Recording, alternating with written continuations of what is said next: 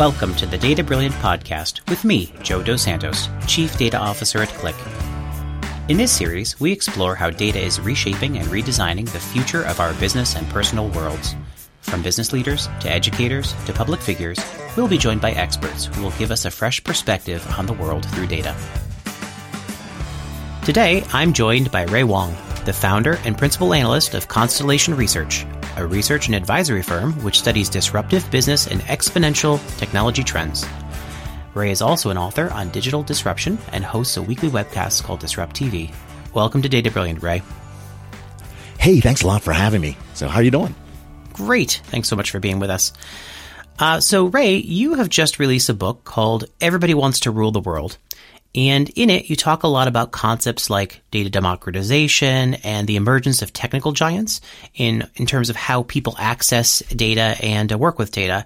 So why did you choose to write this work, and what did you basically find in your research? Yeah, we started talking about digital transformation in 2010, and I wrote a first book on disrupting digital business in 2015. And what we realized was companies were doing some level of digital. They started looking at channels, and they thought they were building business models with digital. And by the time we got to 2015 to 2018, the companies that got it understood that digital businesses were built on data. You were competing for data. Data was the most important asset of these digital businesses. And then we went and took a step further and said, which companies were doing digital transformation in a way that was successful and which companies were actually exceeding that success. And we determined there was a class of companies called digital giants that were outpacing the market. And we know who they are, right? It's the FANGs and what we call them Meta now and Microsoft, right? You've got the companies that, in 2017 had $2 trillion in market cap. And you're like, these are really big companies. And when companies get big, they get slow and bureaucratic and they don't get anything done. And you're just like, this is going to be, a disaster. They're all going to be lethargic and not go anywhere. But fast forward to 2021, and even with any market routes that happens along the way, the combined market cap of these companies are now almost 10.5, maybe 11 trillion. So these companies quintupled in the last 4 years because they had an advantage in data. And most people don't understand that. And these companies were truly what we call digital giants. And they compete on data, and it's one of the most important facets of their success. So if you kind of take that apart a little bit, we've been talking for years about how data is the new oil and how everybody's going to be competing on data, but they've done something differently than just accumulate data, right? What is it that they've done that's different than other people, and how does that relate to things that we all can be doing in our own respective business worlds? Joe, as you know, just accumulating data doesn't do anything. You've had so many amazing roles where you've used data and you've put that into action. We call this data to decisions. You have to take the data, you organize it to information flows that make sense. And you know them. Those are business processes like order to cash, procure to pay, hire to retire, insight to, action. And each one of these data flows, then we go out and we mine the patterns and say, hey, look, what's going on? What patterns are here? And then what we figure out from that insight is what next best actions to take. And that data decisions paradigm is the first thing you would do with data. So if you're out there accumulating data saying, hey, check this out, I'm on my next data X, right? It could be Mart, warehouse, lake house. I don't know where people are going with these things, but then you're like, hey, I got all this data. You're missing the point. The point is you have to actually do something with the data. But there's a little bit more, right? You know that too. And I'll leave you 5 things these digital giants are doing. The first thing is they're building massive networks. And we're talking about not like 1 million users. We're talking not like 50 million customers.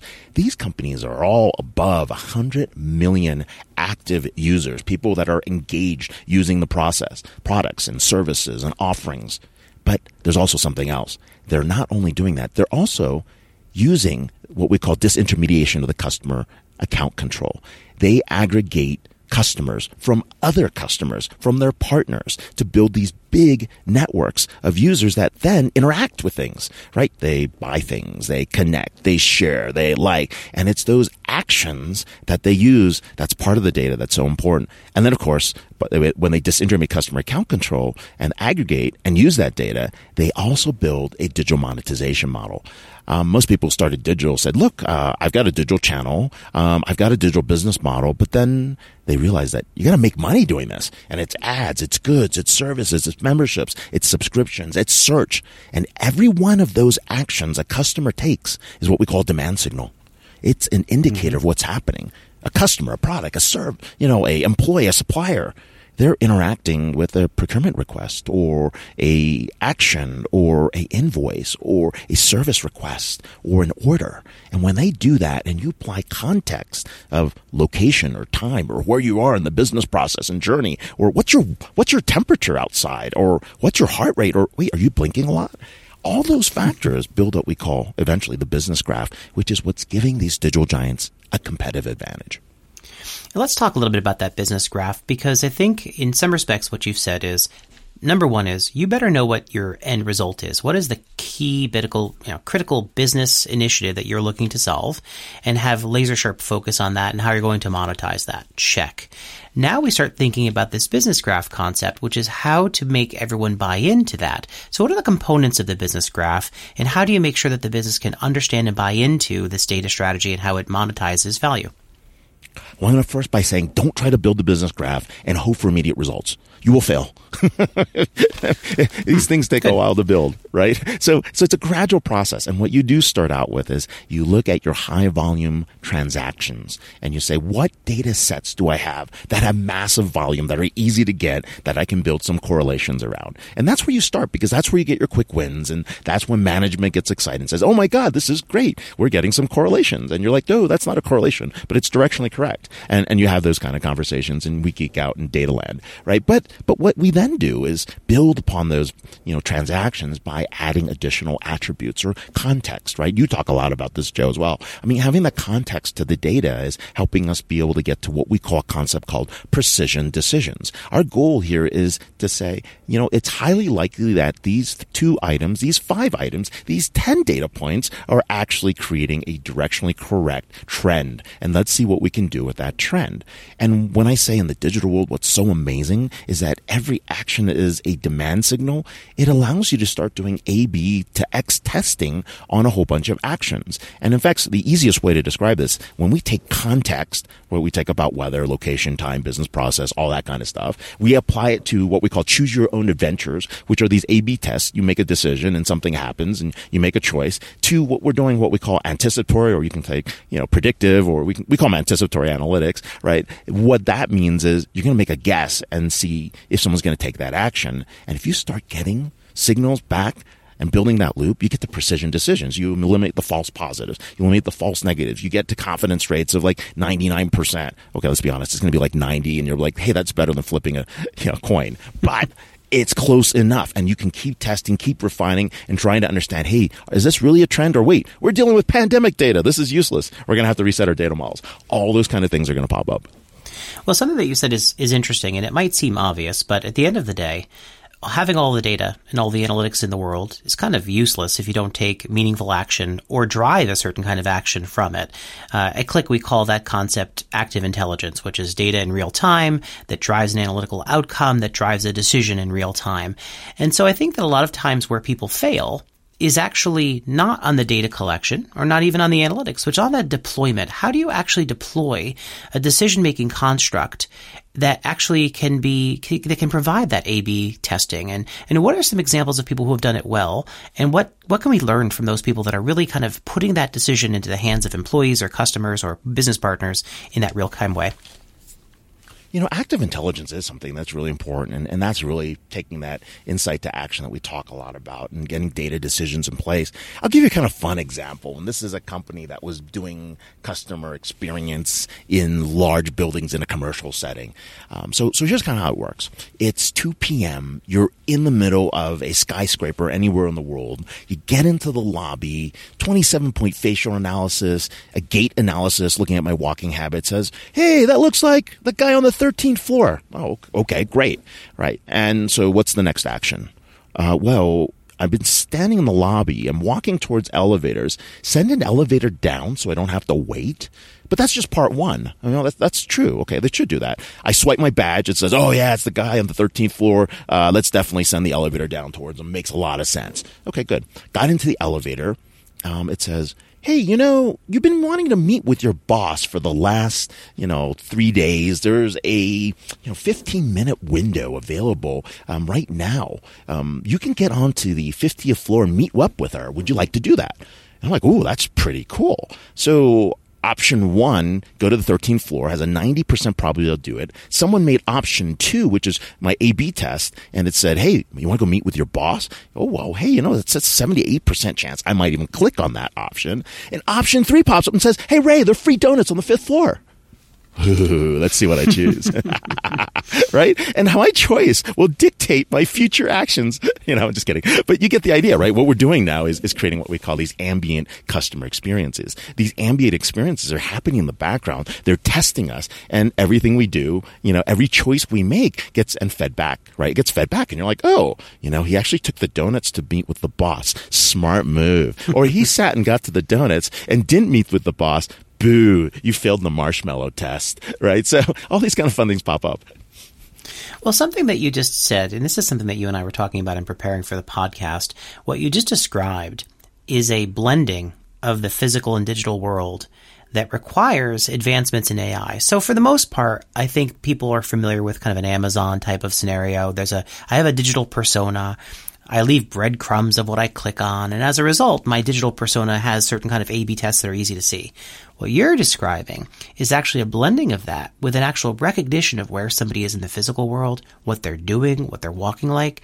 So what's happening in the world that's actually advancing those kinds of scenarios, and are they real? Are they real yet? Are they coming? Oh, no, this one's real. And if you look at how casinos handle security, they're also very real, right? I mean, we're taking everything from data warehouse automation to data integration to streaming to data lakes to catalogs to hybrid data delivery, because we're getting weather feeds and other things that are like loyalty information, to all this stuff. And you're basically building the things that you need to deliver on a customer experience. And it's a business-focused goal. The technology is there. It's important. It's fundamental. But we're focused on improving experiences, right? And so when you take something like that, we're focused on improving compliance. We're focused on improving risk mitigation. We're focused on improving employee experience and helping employees become more productive. We're focused on democratizing data, making sure that every store clerk has the information insight they need to serve their customers, or how to avoid the angry customer that doesn't pay. We can just make them wait. All those kind of things.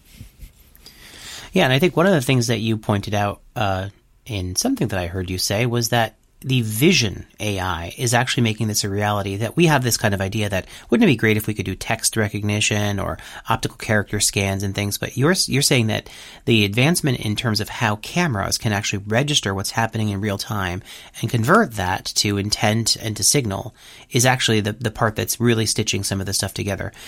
When did that start to happen?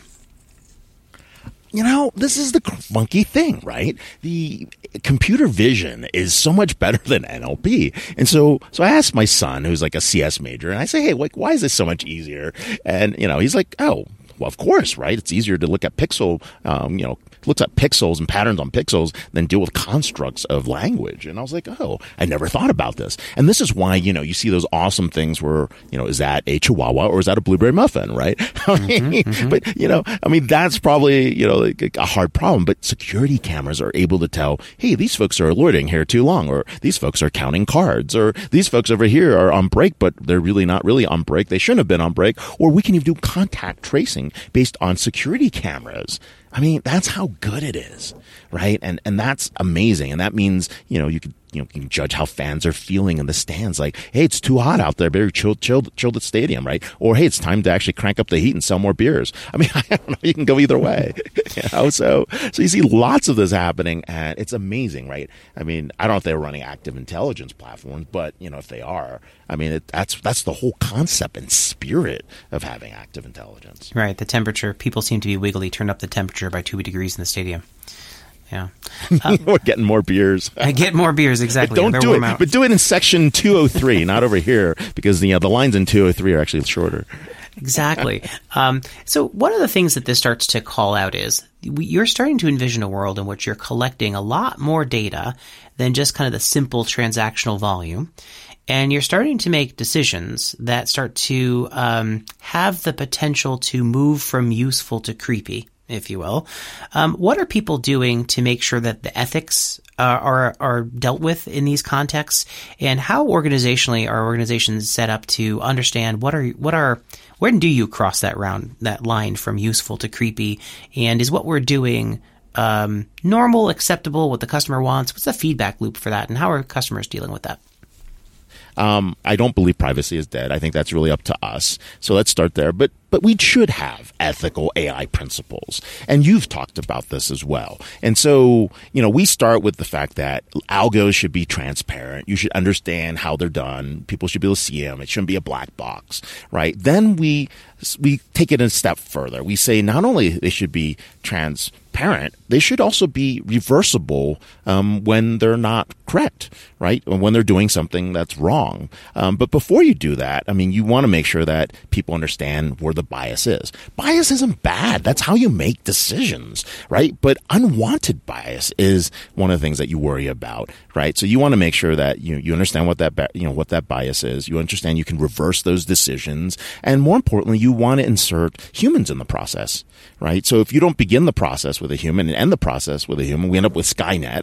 And then, of course, we want to make sure that we can train these algorithms over time and really reshape them, and bring in more data sets, understand what's going on. And that's really, those are immutable laws of having digital ethics or AI ethics as well. That way people understand what's happening.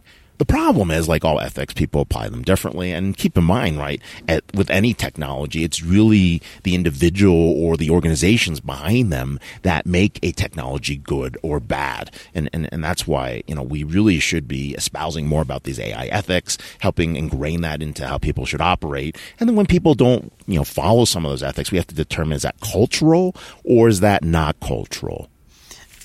One of the things that you talk a lot about is that we have to start thinking a little bit more liberally about the data that we're using, and that will often rely on third-party sources. How does one think about third-party sources that are adjacent to them? Are you seeing kind of a market that is surging with respect to people that are market generators of data? They're trying to monetize data, certain products. And what's the ecosystem look like for that kind of collaboration within an industry?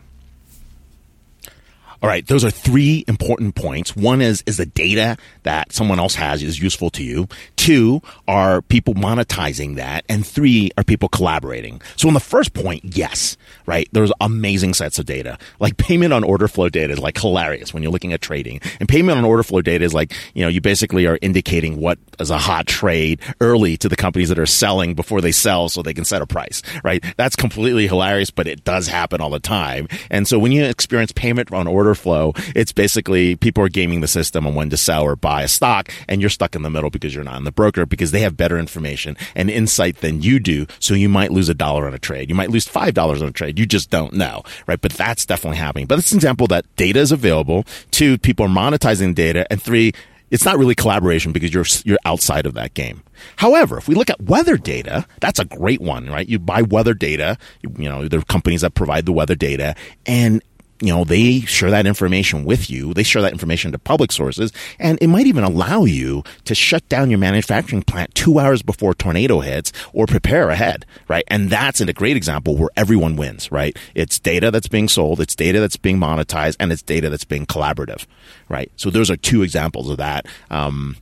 There are other great examples of that are outside weather. It could be information and insights, like people build a collective. That collective information would allow you to figure out pricing and demand so that people can actually smooth out the demand curves. They can actually maximize on dynamic pricing. Sometimes, I look at TSA traffic data. I look at how many people cross through the turnstiles at TSA, and that'll give me a great indicator as to what's going to happen in the, post-pandemic travel, scenarios. And I can understand how business travel is doing versus, leisure travel. So all those things are like great information insights. and they don't sit inside your four walls. They're not clean. You got to grok the data. You got to, clean it. You got to master it. You got to put it in, a way that actually you can use it. And we see that all across the board. And this is actually something, Ray, that you've done a little bit of research on, which is the regulation of these tech giants. And in a world in which they are operating clearly, in a way to make profit, to hoard data, there's some things that I think that the government institutions are trying to figure out around how to manage what was not a problem 5-10 years ago. What are you seeing with respect to regulation around data, around the tech giants? And what do you see coming in the next 12 to 24 months? So let's start here. I'm a free market capitalist, and I believe in minimal regulation. But in a case like this, what we really have to do is look at a couple things. The first one is cost-benefit analysis. And you have to say, look, there are free maps that you got, the ability to actually do translation, the ability to buy things on the internet for so cheap, the efficiencies in supply chain to consumer understanding to improving customer experience. I mean, those are awesome. And that's because you're giving up your data. Right? And that's the value exchange that's going on. And there's a massive amount of societal benefits. But when we get to a point where companies are being purchased to shut them down so a competitive offering isn't being put out there, when products and services are being limited, when prices go up, when customer choices are squashed, then we have to actually do something about regulation. But in the meantime, doesn't mean we don't plan for that. And in the meantime, doesn't mean we don't put out regulations that ensure free and fair markets, because you can't have free market capitalism unless you have free and fair markets, but you want to have as unfettered regulation as you can. But when the rules aren't clear, the government's job is to set clear rules, right? And so that's really the spectrum of thought. So the first one that's important is the notion of having your personal data as a property right. Now, you're probably wondering, well, isn't it a right already? And the answer is not really, right? Today, we have, land titles for our home and property, right? We have, titles for our car as property, for our vehicles and boats and all that kind of fun stuff. We have, intellectual property rights for ideas, trademarks, right? All your patents, those are property rights. But the most important piece, and you said this earlier, Joe, right? Data is the new oil. You guys do a lot of that, right? Well, data is the product. Your personal data, in fact. And because it's your personal data, well, it should be a property right too. The existing legislation for property rights exists. All you have to do is make your personal data, your genomics and DNA, your digital exhaust, property rights, and everyone around the world can enforce them right away. No need for new laws, no need for new lobbying, no need for specific types of regulation in place. They already exist. So start there. And that means I need your consent, and I may pay you for consent. And so consent and value chain become important, and you might end up getting payment. So you've given us a lot to think about in terms of what's coming next in 2022. What other things can you see in terms of the data and analytics space that are coming around the corner that make some of the things that you're talking about possible in a world where they don't feel quite possible with the technology that we've currently got? Yeah, what's adjacent is really our ability to get better customer understanding, better employee understanding, having more control of the data that we're sharing with companies and organizations, even your employers, right? We're getting better information and insights. And, on one hand, we can use that for good and prevent things from occurring. On the other hand, we can take that and use it for bad. And I think we're going to see both legislation and regulation that actually keeps bad actors from, abusing that data. And we're also going to see more uses of, putting data to good. Now, when we think about AI and data and the outcomes of business data, we have 7 spectrums. We usually start by saying, hey, tell me what's going on, right? Just make me aware, right? And that's great. You get some awareness, you see what's happening. And then we're like, oh, that's overwhelming. Too much information, too much insight. Tell me the things I only need to know. And so we have alerts and workflows and things pop up. And then we're like, wait, you've been looking at this for so long. Start making recommendations. Like, why just give me raw data? And so that process is what's been going on over the last 10 years. We're going to amp it up. We're going to get to automation of recommendations, and that's what we should be looking for. We're going to get to the ability to actually predict things, and we're going to get to the ability to actually even prevent issues from happening. I'll give you a great example. Large phone manufacturer back in the day had 80 phones caught on fire. You couldn't take these onto the planes. $8 billion recall over 8 weeks, right? with 8 Sigma in quality, right? Let's not even forget this. Like, it's just like 80 phones are catching fire, causing a $8 billion recall.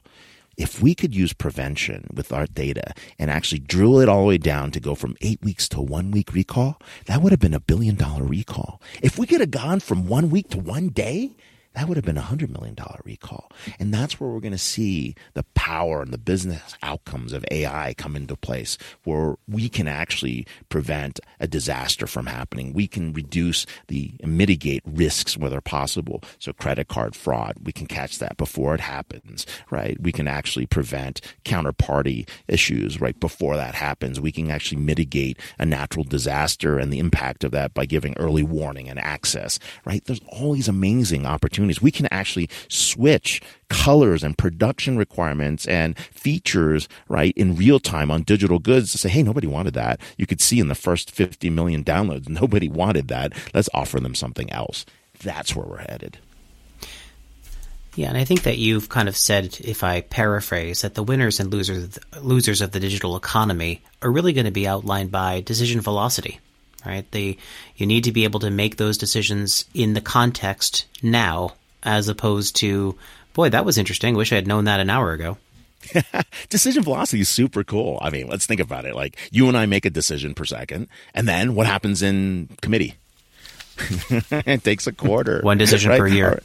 It's a decision maybe per year. Machines are making hundreds and thousands of decisions per second, right? That's the asymmetry we're competing against, right? And we will lose every time. So the companies that are making quicker, faster, more accurate decisions, those are the ones that are going to win. And you're going to see that as a competitive advantage.